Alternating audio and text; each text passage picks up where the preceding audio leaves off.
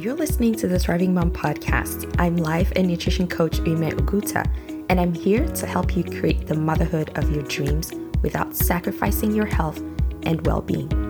On this podcast, we dive into mindset, strategy, and skills that will help you stop surviving and start thriving in the beautiful chaos that is motherhood.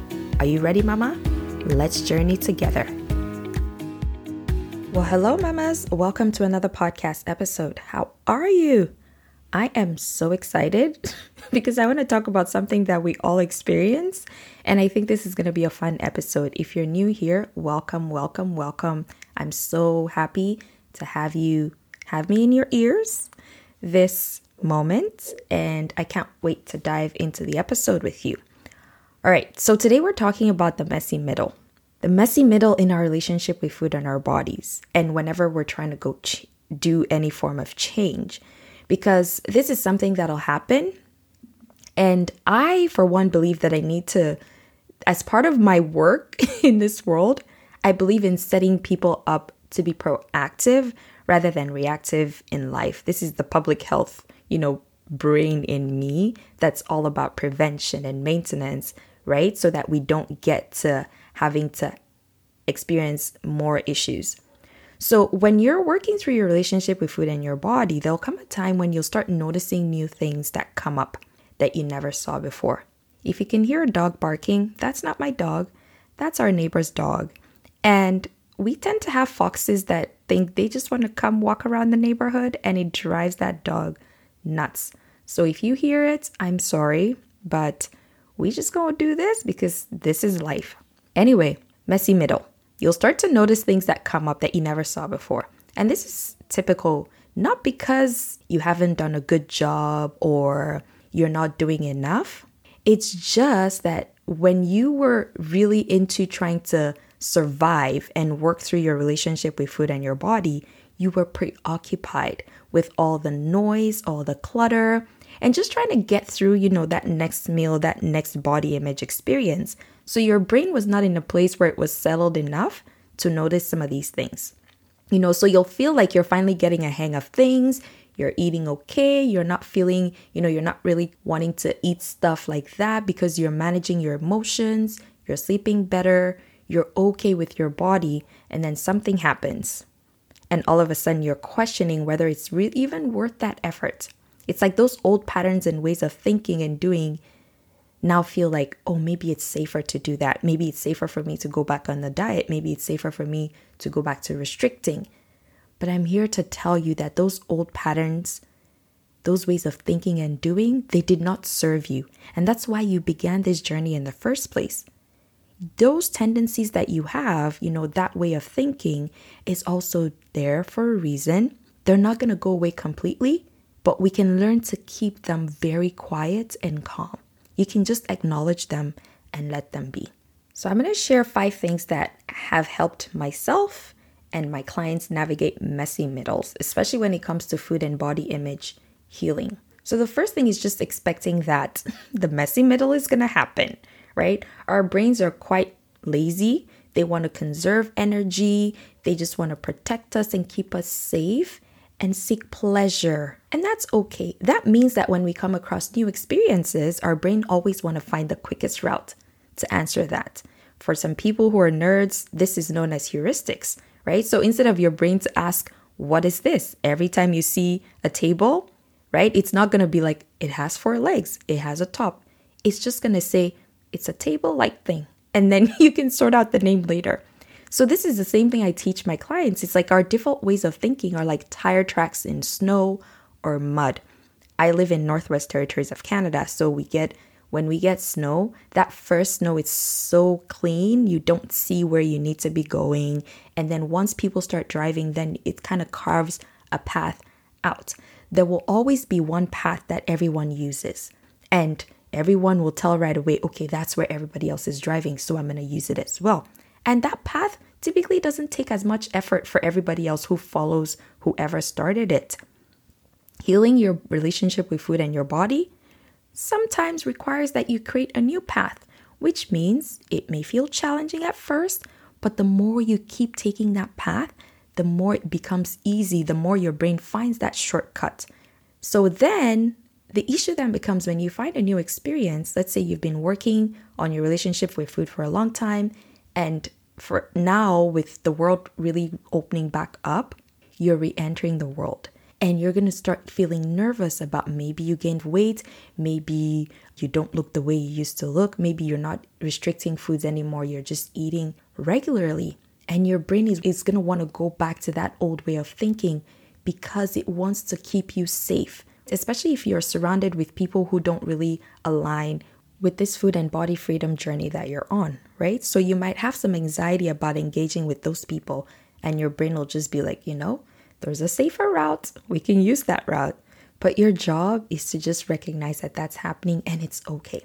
Now, the second thing, after you expect that it'll happen, you can remember that challenges will come up and you have the agency. So you want to own your agency to choose. So you either decide to go back the way things were, or you can say, no, we're going to think differently and we're going to do differently. Using the example of just going back into the world, maybe you used to hide in your clothes. Maybe you wore a lot of baggy clothes or black to hide your body, or you didn't eat around other people. You can tell your brain, no, it's fine. I don't want to do that anymore. I'm going to start doing things differently. And when you start doing things differently and teaching your brain, this is the path we're going to take, guess what? Your brain has no choice but to help you figure out, how do we do this? Right? So then that could mean maybe creating boundaries with that friend who keeps making fun at your body or the way you eat. In my program Thrive, one-on-one coaching, we typically do some form of intentional thought processing, and then we role play so that my clients get lots and lots of practice before they engage with any circumstance that comes up. Obviously, those circumstances will come up between our sessions and they'll bring it and we coach, we work through it, we problem solve, and then they go back and re-engage. So for instance, I'm thinking about one of my clients last summer who was very nervous about visiting her family. She hadn't seen them for a long time. Her parents, especially her mom, was very fat phobic and deep into diet culture. So one of her struggles was just having that boundary in place, and she was really afraid that her parents would reject her. They would be upset if she placed a boundary. So we just gave her the time, think about it. What do you think is going to happen? We went through all of that. We brainstormed possible scenarios to help her think of what could happen. And then we started creating intentional thoughts around that fear, around those scenarios to help her build her confidence. It's funny that one of the things that she came up with was to give her family a heads up about how she expected them to treat her and whoever was traveling with her, which is so funny because once she felt really comfortable, she just sent a text message to her family chat and stated her boundary, and that was it. And she visited. She was so relieved because previously she would not do that. She would just stay quiet and just tolerate the visit until she came home and felt safer. But while she was there, she was able to state her boundary. Even when one of the parents crossed it, the other one reminded them, remember, this is what she said. So I'm going to say here that this was possible because she did that foundational work of building trust with herself, having her own back, which are very strong. Like, I push this. I'm going to say push, it sounds like such a hard word, but I'm very convinced about having your own back and building trust with yourself. And this is a lot of the work that we do with my one-on-one clients. Because once you have your own back, you can plan for obstacles and you can feel confident that no matter the decision you make, you're not going to beat yourself up. You're not going to abandon ship when things go not the way you expect. You'll be there. You'll hold yourself with grace and compassion. The third thing is just always revisit your why. So when I start working with my clients in Thrive, we set expectations. And one of those things is just asking them why this work is important to them. Why do you want to heal your relationship with food and your body? Why do you want to raise a healthy, competent child? Why do you even want to build confidence as a mom? Why do you want to change things? Why do you want to thrive? And we ask these questions not because we're just looking for stuff to do. It's because we want to push our brains to go below the surface of, I just want to be a good person. Yes, we all want to be good people, but why?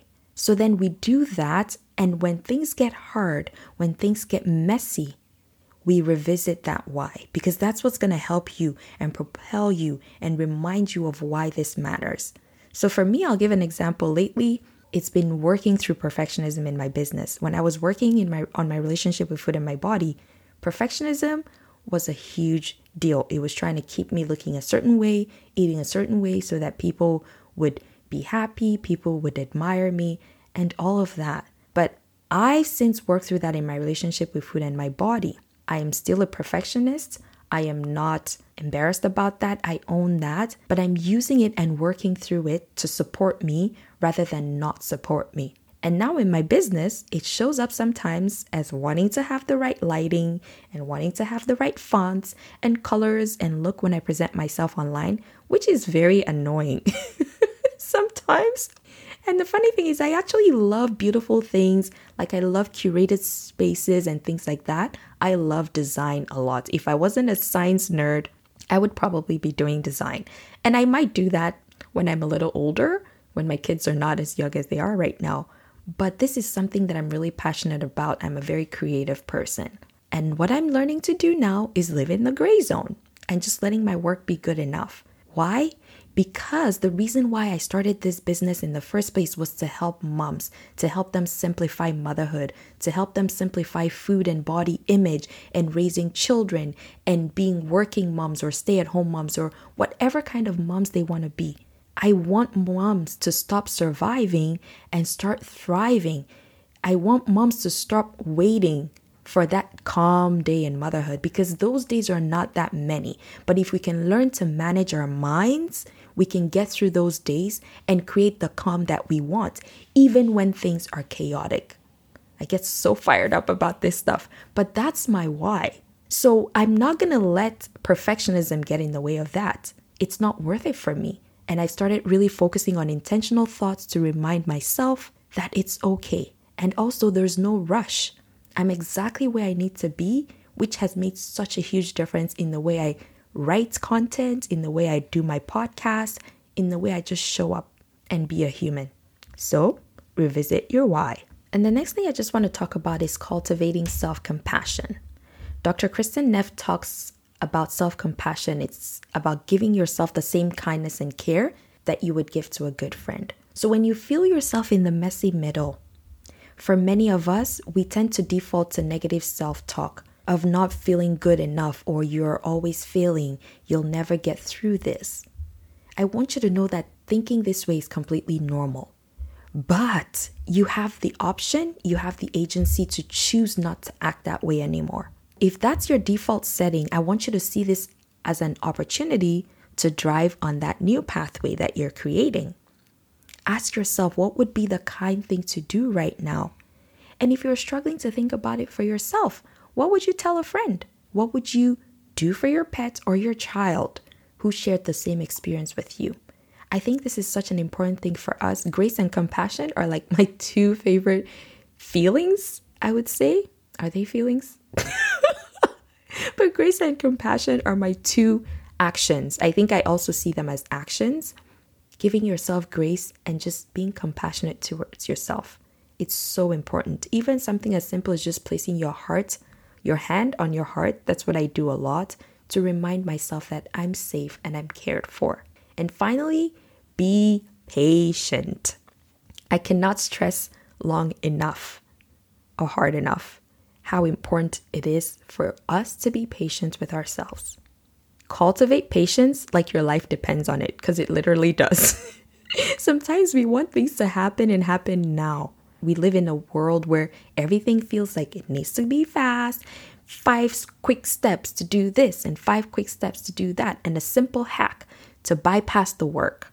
But that's not what we're going to do. If you've ever driven in deep snow or mud, you'll know that driving quickly sometimes will land you in a ditch.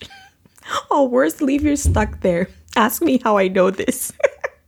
So the best way to navigate those kinds of roads, sometimes it's slow and steady. And then you lean into the motion rather than struggle with it, right? If your tire gets stuck and you're like trying to rev through, it just keeps flipping and nothing's moving. And then you burn your engine and things go really terrible.